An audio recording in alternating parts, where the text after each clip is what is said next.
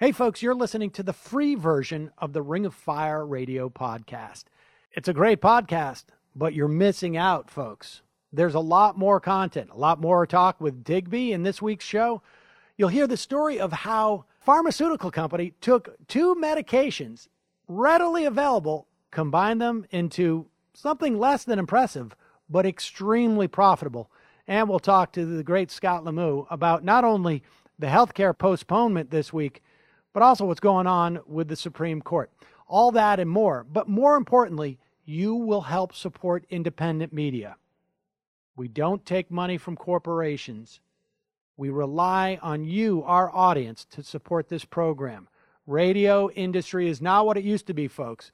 So we need your help. If you're listening to this show, head over to rofpodcast.com, sign up to become a member. For just a few pennies a week, you will support this program and keep it strong through the Donald Trump years and beyond. Thanks.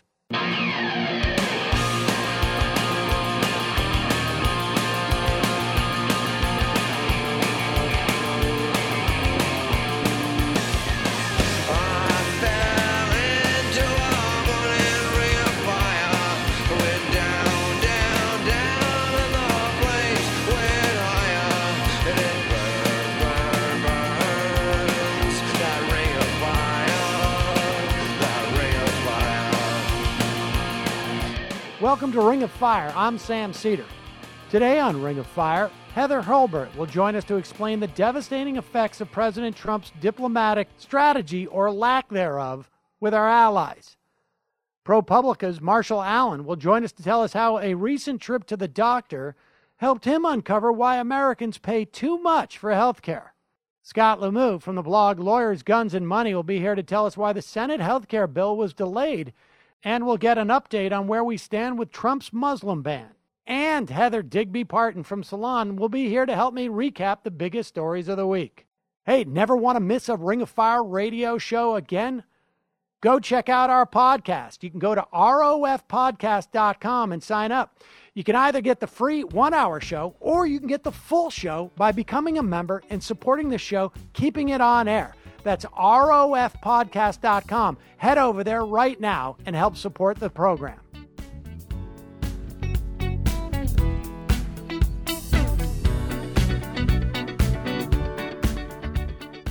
Joining me now to help recap this week's biggest stories, Heather Parton from Salon, or you may know her, Digby.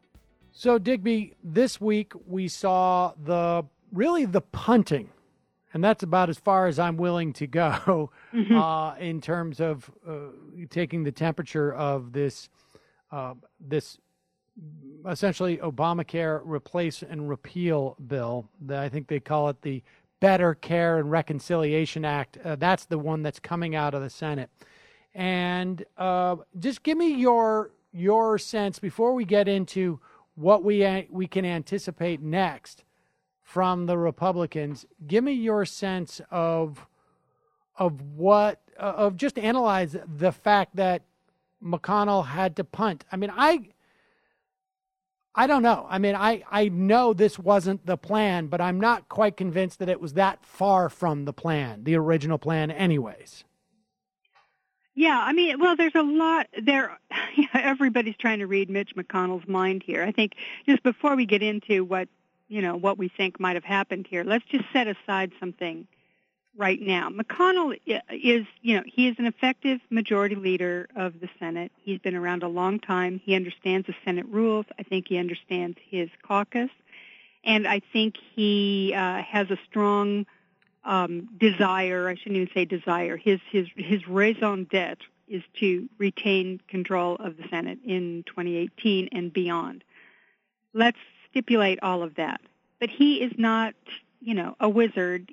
He's not a genius, and he's not infallible. And this idea that somehow or another, if Mitch McConnell decided he wanted to get something done, there was no stopping him, and nothing could possibly do that. I mean, there have been many great, Republican leaders, or at least competent Republican leaders, that have gone down in flames, particularly in the last few years. I mean, look at John Boehner, because they could not get past the schisms that exist within the Republican Party at the moment. So I never believed that whether or not Mitch wanted it or had a master plan or whatever, that it was necessarily going to happen, because there are serious, serious problems in the Republican Party, the biggest one being the fact that they have a president with about a 35% approval rating who's and a plan that I think it was revealed last week in USA Today in polling that it had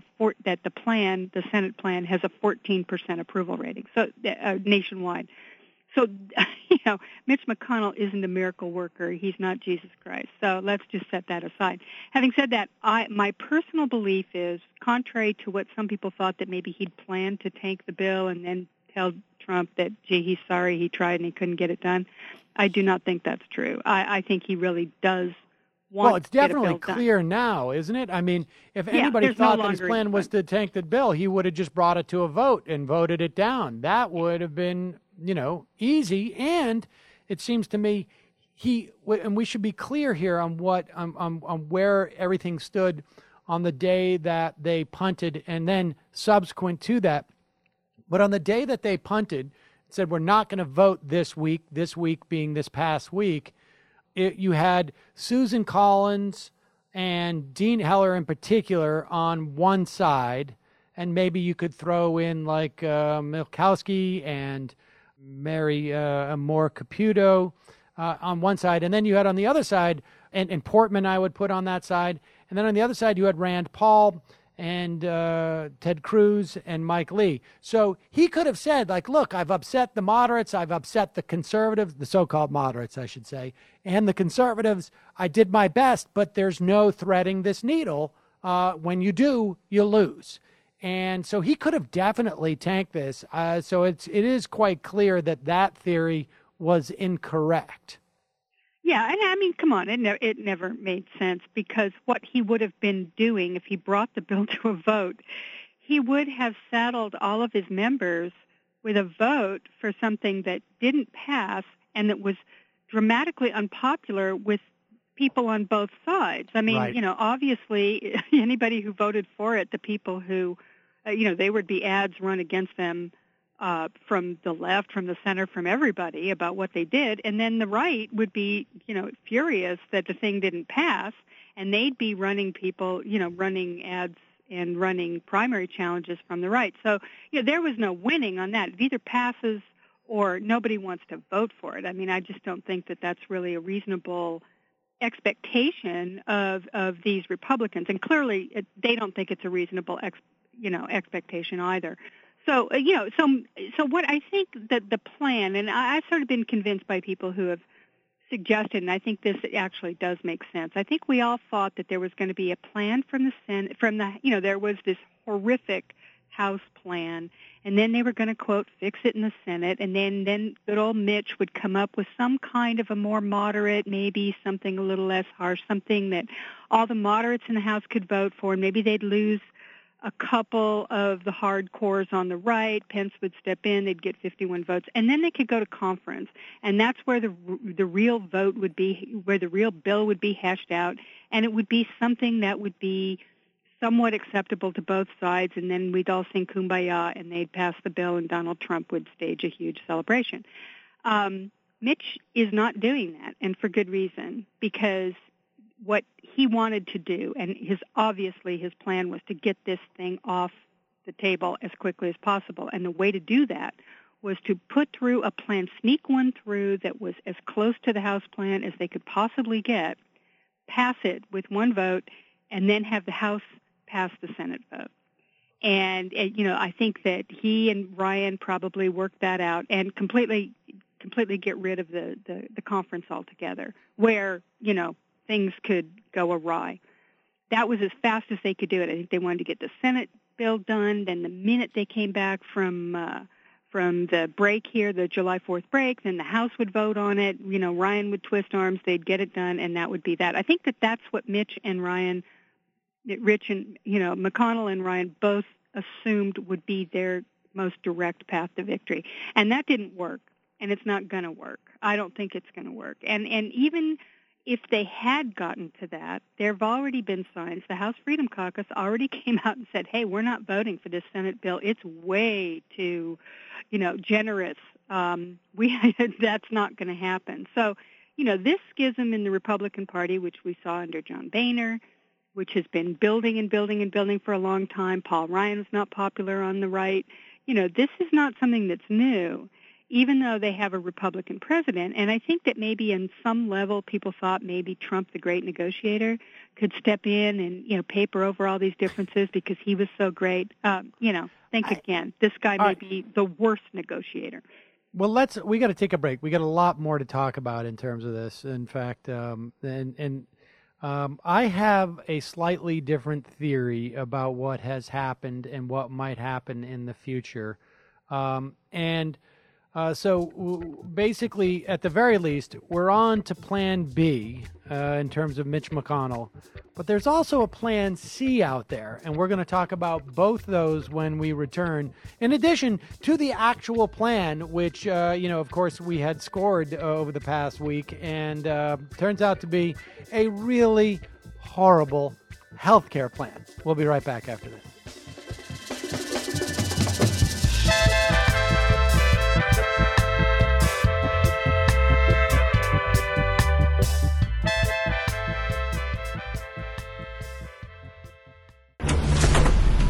I'm a trial lawyer. I've spent countless hours poring through documents that tell the story about the ugliest side of corporate America. Fraud. Corporate media refuses to talk about these issues. The conduct by this company was deplorable. I'm going to paint a clear picture about how disturbing, how corrupt corporate conduct has become in modern America. These are stories that no one else can tell. I'm Mike Papantonio, host of America's Lawyer. Question more. Find out more at ringofireradio.com.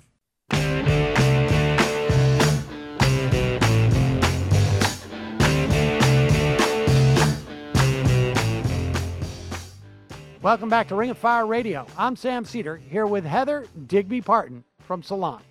So, Digby, when we broke, we were talking about the necessity for Mitch McConnell to essentially punt. Originally, the stated plan by Mitch McConnell was to vote on the Better Care and Reconciliation Act. This is essentially the Obamacare repeal and replace. Prior to this July 4th recess that they now have all basically headed out on, and then hopefully pass it, then just send it over to the House. I got to think that Mitch McConnell, like anybody who's making plans, has a contingency plan. Plan A may have been, let's pass this week. But now what we've seen is Mitch McConnell has put the bill out there. It is by all accounts, really not a health care bill. It is really a tax cut that also achieves the top line of repealing Obamacare. And we know this because we see things like retroactive capital gains tax cuts. Like, what? That is there's no way to, it's hard to justify that even in the context of a tax reform bill, never mind a supposed health care bill. But putting that aside for a moment, what Mitch McConnell has done, the bill is out there, and now you and I, and we should say that the deficit reduction under this bill is $300 some odd billion, which is 200 some odd billion dollars less than the House. So to get to parity of the House, which we know the Freedom Caucus people have already voted for, right? All he needs to do is deliver about $100 billion worth of deficit reduction. So he's got this $200 billion to play with. Now, you and I can sit here without any personal knowledge of the people in the Senate. And you and I right now would know how we would spend, I don't know, $50 billion of that if we wanted to get votes. Because Susan Collins came out and said, I can't vote for this bill. What it does to rural hospitals in Maine is horrific. And Portman from Ohio is like, I can't vote for this bill. What it does for opioid addiction problems is horrific. And Shelley Moore Capito says a similar thing. Let's put Dean Heller to the side for a moment. Well, I mean, if I'm Mitch McConnell, I just basically have on my board, I need $10 billion for rural hospitals in Maine. I need $10 billion for opioid treatment in Ohio, and maybe some of those rural hospitals and opioid addiction treatment in West Virginia. And then he looks across the thing and he looks at Ted Cruz and he says, Ted Cruz, we're going to give him expanded health savings accounts, and maybe we'll choke off the subsidies at one point, or cut some savings there. And now he's starting to get closer to the ballpark where there's a lot of people out there who, in the Republican Party, you mentioned earlier, Trump Care, polls at something like 14%, but repeal Obamacare is still probably around 35, 40%. And I will bet in those Republican states and districts, it's even higher. To show up in front of your voters and not having repealed Obamacare, I think, is a scary prospect for these people. What's your perspective on that? Well, I think it is a very scary prospect for people. I mean, they ran on this for 7 years. This was the holy grail for them. On the other hand, I also suspect that there may be some awareness among Republican voters that, or at least something sort of creeping in, because if you look at these numbers, the Senate health care bill being at like 17% approval, 14%, that includes Republicans. I mean, there are a lot of them in this country, and that the Republicans are not maintaining support for their plans among their own party. And that's not because people are sitting around going, well, if we could only have a little more money for that hospital out in rural, Ohio or Maine. They're doing it because this overall idea that this is just, this is a monstrosity of a bill and that it's going to hurt millions and millions of people. I think that message is getting through, and I'm not quite sure how, because these people are so isolated in their little information silos, but somehow or another it must be. And that, I think, is where... But remember, 17% approved of the House bill, and they passed it too. Yeah, I mean, I'm not saying that they can't pass it, but I am saying that this is becoming a powerful thing. One of the things that the House had, and it was a big argument, particularly among the so-called moderates, who aren't actually moderates, they're all conservatives who only seem moderate in comparison to the right-wing freak show. They were all promised that the Senate was going to fix it. I mean, this was an outright open promise that was made to a lot of them, which is just, come on, we got to get this over the hump, then we'll get it in the Senate. They're the saucer that cools the tea, and they're going to, they don't have the Freedom Caucus, the huge number of Freedom Caucus people that they have to deal with. So let them do it. Mitch will smooth all this over. I think that was a promise. And, the longer this draws out, the more this information about how awful this thing is starts to penetrate. And I really believe that's one of the reasons why Mitch had to get this thing done. He had to get these people on the record voting before this July break, because I think they are desperately afraid of what they're going to be facing among their constituents. And they wanted to have it, just sort of a done deal. I mean, I think the idea is that they'd go in there, they'd have a bunch of protests, and it's just a bunch of liberals, and, they'd be able to discount it. The fact that it's still out there, I think, makes it, those protests have more salience to these All right, well, let's talk about their Plan C in the next hour. But I'm glad you finished on that, because that reminds me to remind you folks, go out there and make sure your senators know that you don't like this bill, because the pressure needs to be kept on. It came back with the House. It could come back with the Senate. We got to take a break. We'll be back in the next hour with more Digby to talk about Plan C, as well as other things that happened this week. When we come back, foreign policy expert Heather Hurlburt will join us to discuss the bizarre approach the Trump administration is taking with our allies. I'm Sam Cedar. We'll be right back after this.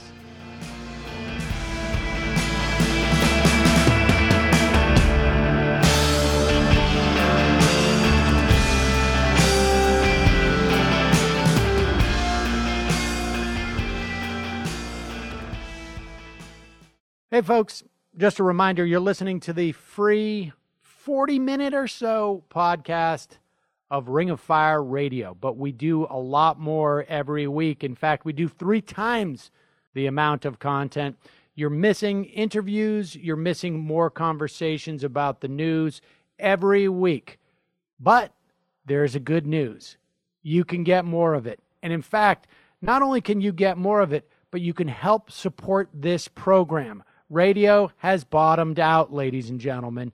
So we're not supporting this show through horrible gold ads or whatever it is that they have on AM Talk Radio. We're supporting this show because listeners like you become members of the Ring of Fire podcast.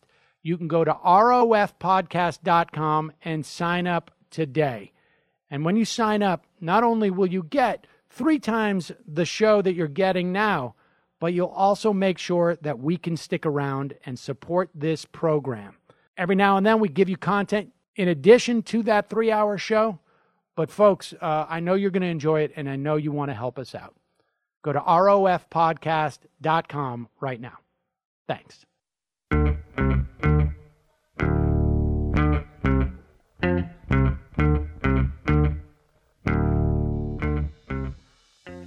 Welcome back to Ring of Fire Radio. I'm Sam Cedar. President Trump's bizarre behavior when it comes to relations with our traditional allies is beginning to take a toll. According to a new Pew Research Center survey spanning 37 nations, a median of just 22% has confidence in Trump to do the right thing when it comes to international affairs. Here to explain why Trump's approach to foreign policy has strained our relationships overseas is Heather Hurlburt, director of the New Models of Policy Change Initiative, New America's Political Reform Program.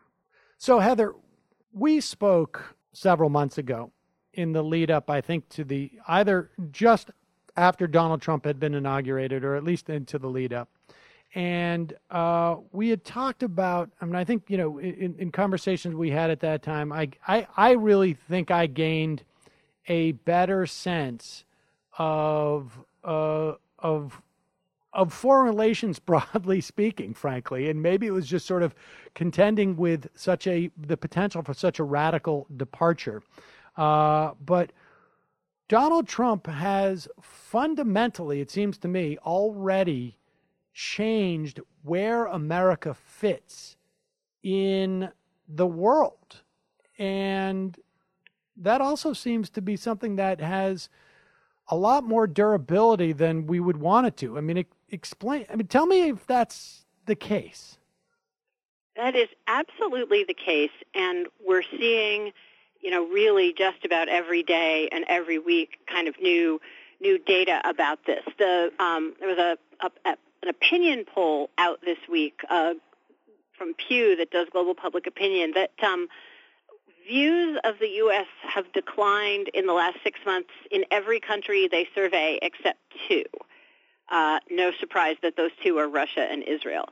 But just, comprehensively across the board, drops that I could see with my nearsighted eyes on my little tiny screen in how the rest of the world views the U.S. So that's kind of one data point. Now, you can argue to a certain extent that's reversible. We've lived through ups and downs before.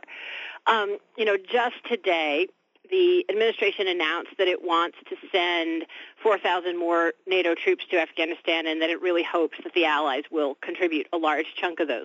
So what do they have committed so far? They have the UK committing 100 non-combat troops.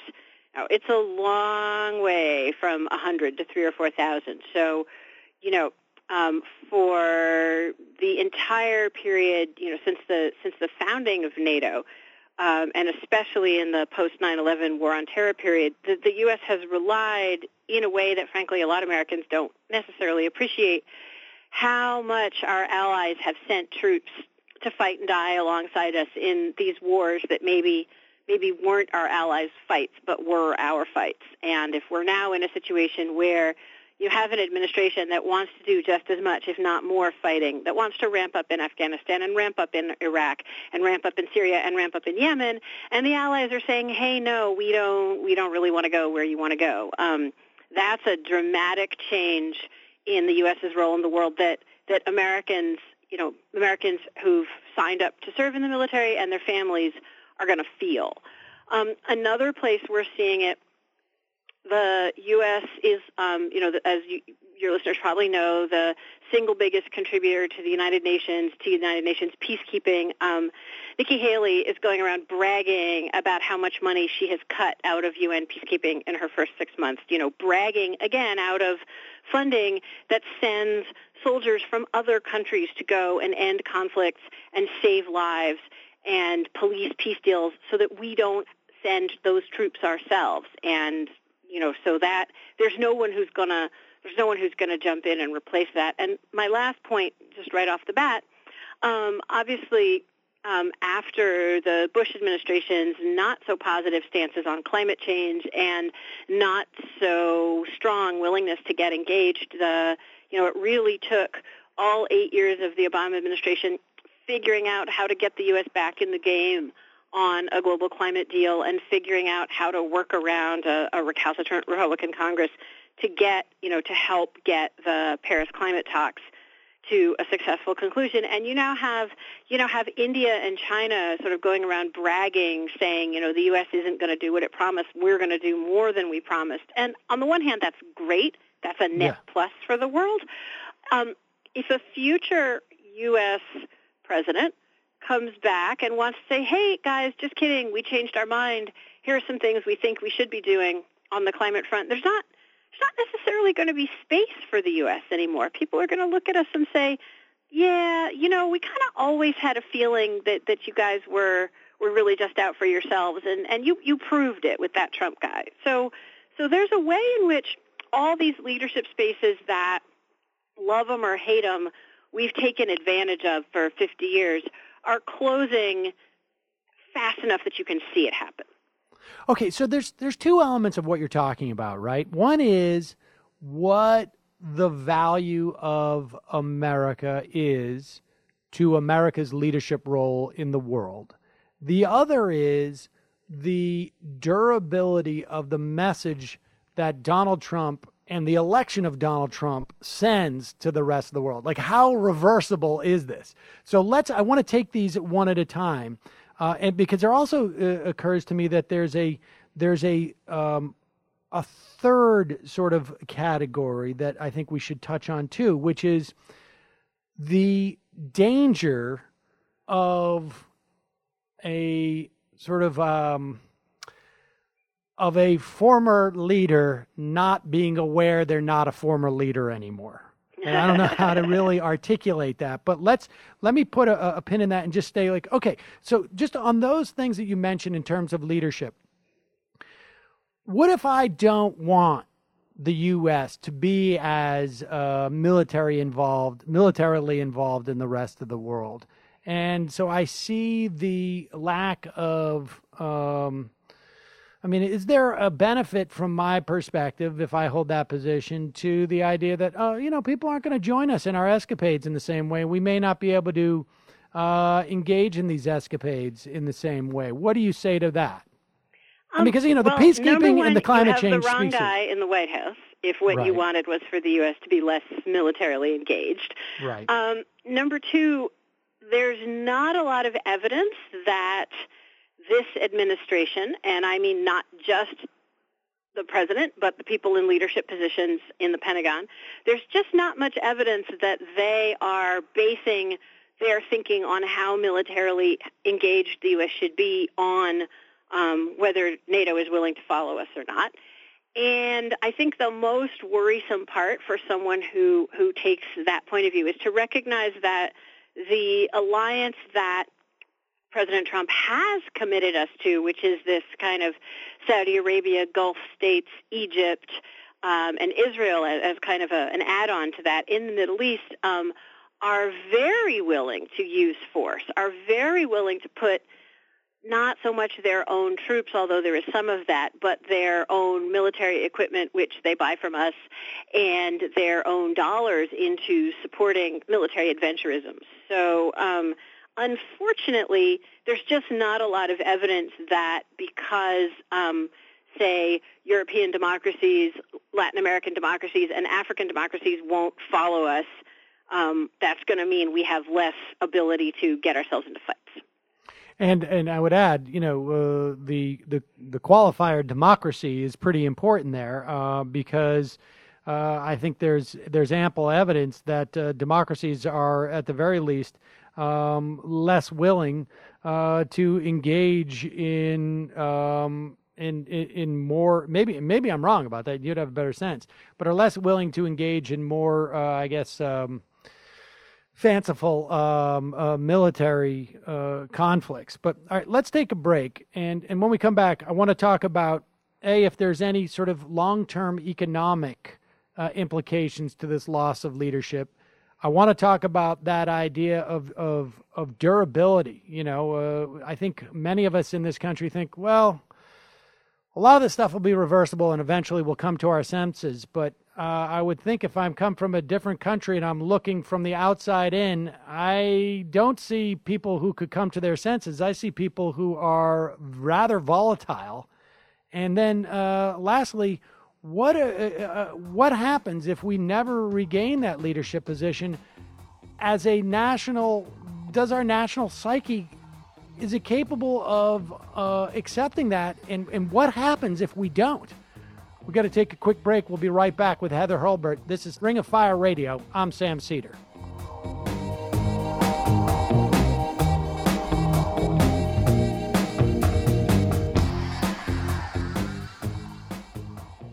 Folks, the Ring of Fire is sponsored by JustCoffee.coop. That's JustCoffee.coop. If you like fair trade, delicious coffee, tea, or chocolate, head over to JustCoffee.coop. Use the coupon code MAJORITY and get 10% off. There's free shipping. You have no reason not to get this great coffee. It's a great outfit in Madison, Wisconsin, which supported the protests there. JustCoffee.coop.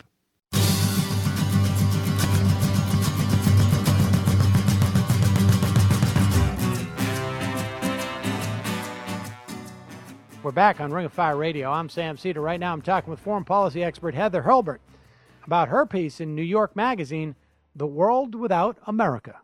So, Heather, when we broke, you were giving us a sense of some data points as to how we can measure that we may have lost a leadership role in this country, or I should say in the world. This country has lost a leadership role.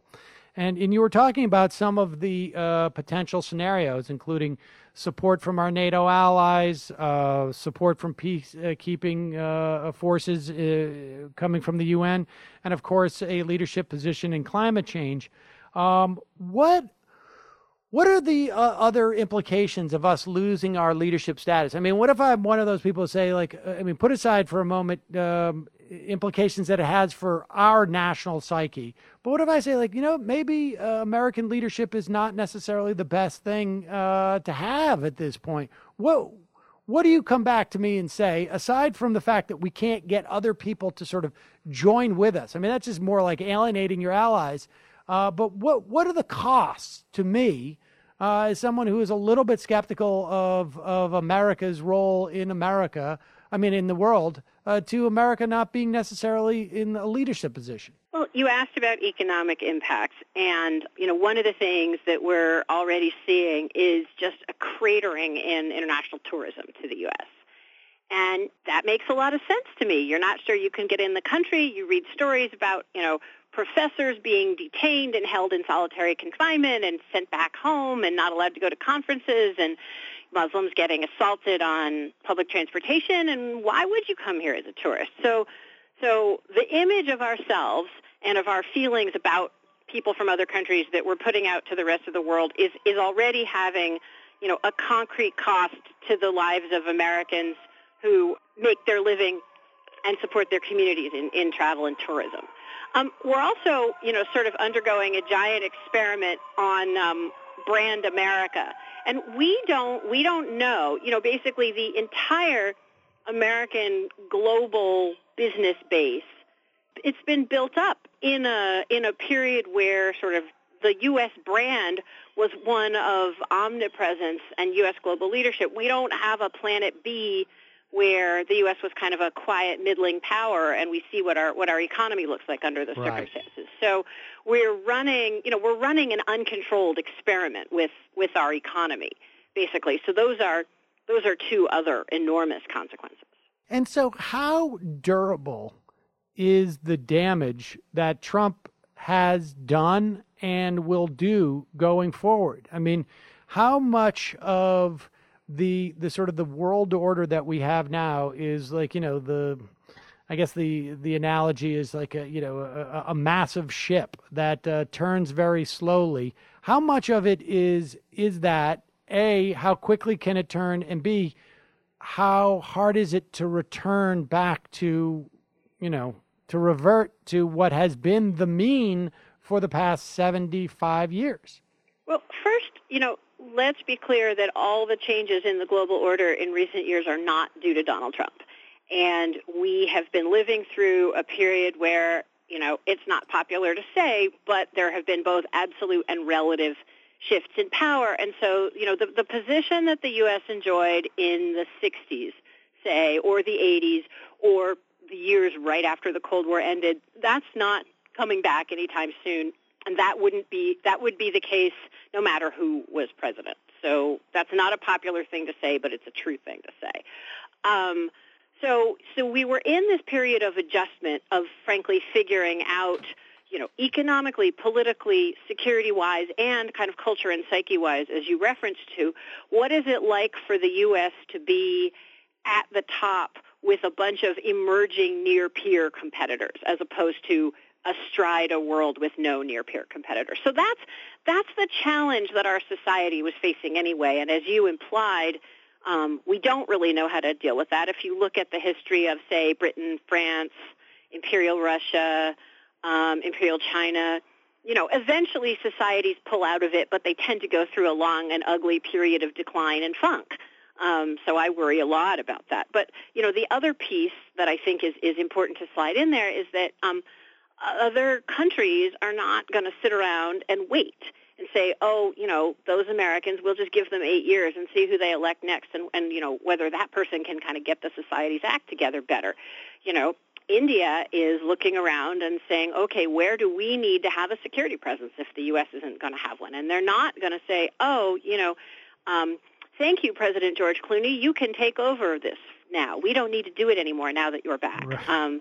The Saudis are not going to say, oh, hey, we have been beating up Yemen because we didn't think you guys would take care of it. But now, you know what, we decided we're not really that worried about Yemen. You guys can sort of figure out what you think would be smart. The places where other countries emerge as regional powers, other arrangements emerge, other groups of countries get used to talking to each other and settling matters without us being there, that they're not going to sort of bow and say, here, we'd like to hand this back to you. So the question of not so much reversibility, but what is the new that comes after this period of destruction is going to depend on the next generation of American leaders being able to be really flexible and creative and identify what are new roles for America in a post-unilateral moment. And that, whatever we are right now as a society at the macro level, I'm not sure we're super flexible.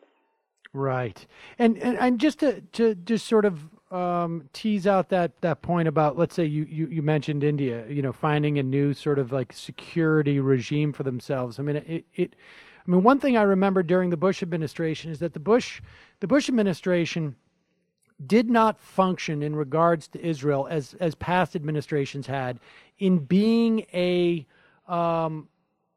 leverage point against Israel's less helpful inclinations. And it seems to me in the past, American administrations were basically a fig leaf for Israeli administrations to prevent them from engaging in too much military excess, because they could say, well, America is holding us back. They're an important ally, and they have some measure of control, and it would protect them and insulate them from domestic pressures. That type of dynamic, when the U.S. is able to do things for, like, let's say in India in regards to Pakistan, that if India itself does, may make the situation more volatile. Is that the type of danger that we're sort of going into the mix? And we just got a minute left. Yes, I would worry about that with respect to India and Pakistan. I'd worry about it again with respect to Israel-Palestine. I worry about it in the Middle East. At some point I might worry about it frankly, as the situation in Venezuela disintegrates further. And like that you've seen, just as a last comment, where the Secretary of State has emerged from his Batcave and tried to mediate and play a constructive role in the dispute between the Saudis and the Qataris, and the White House has kind of pushed him back. So I think that's a big worry.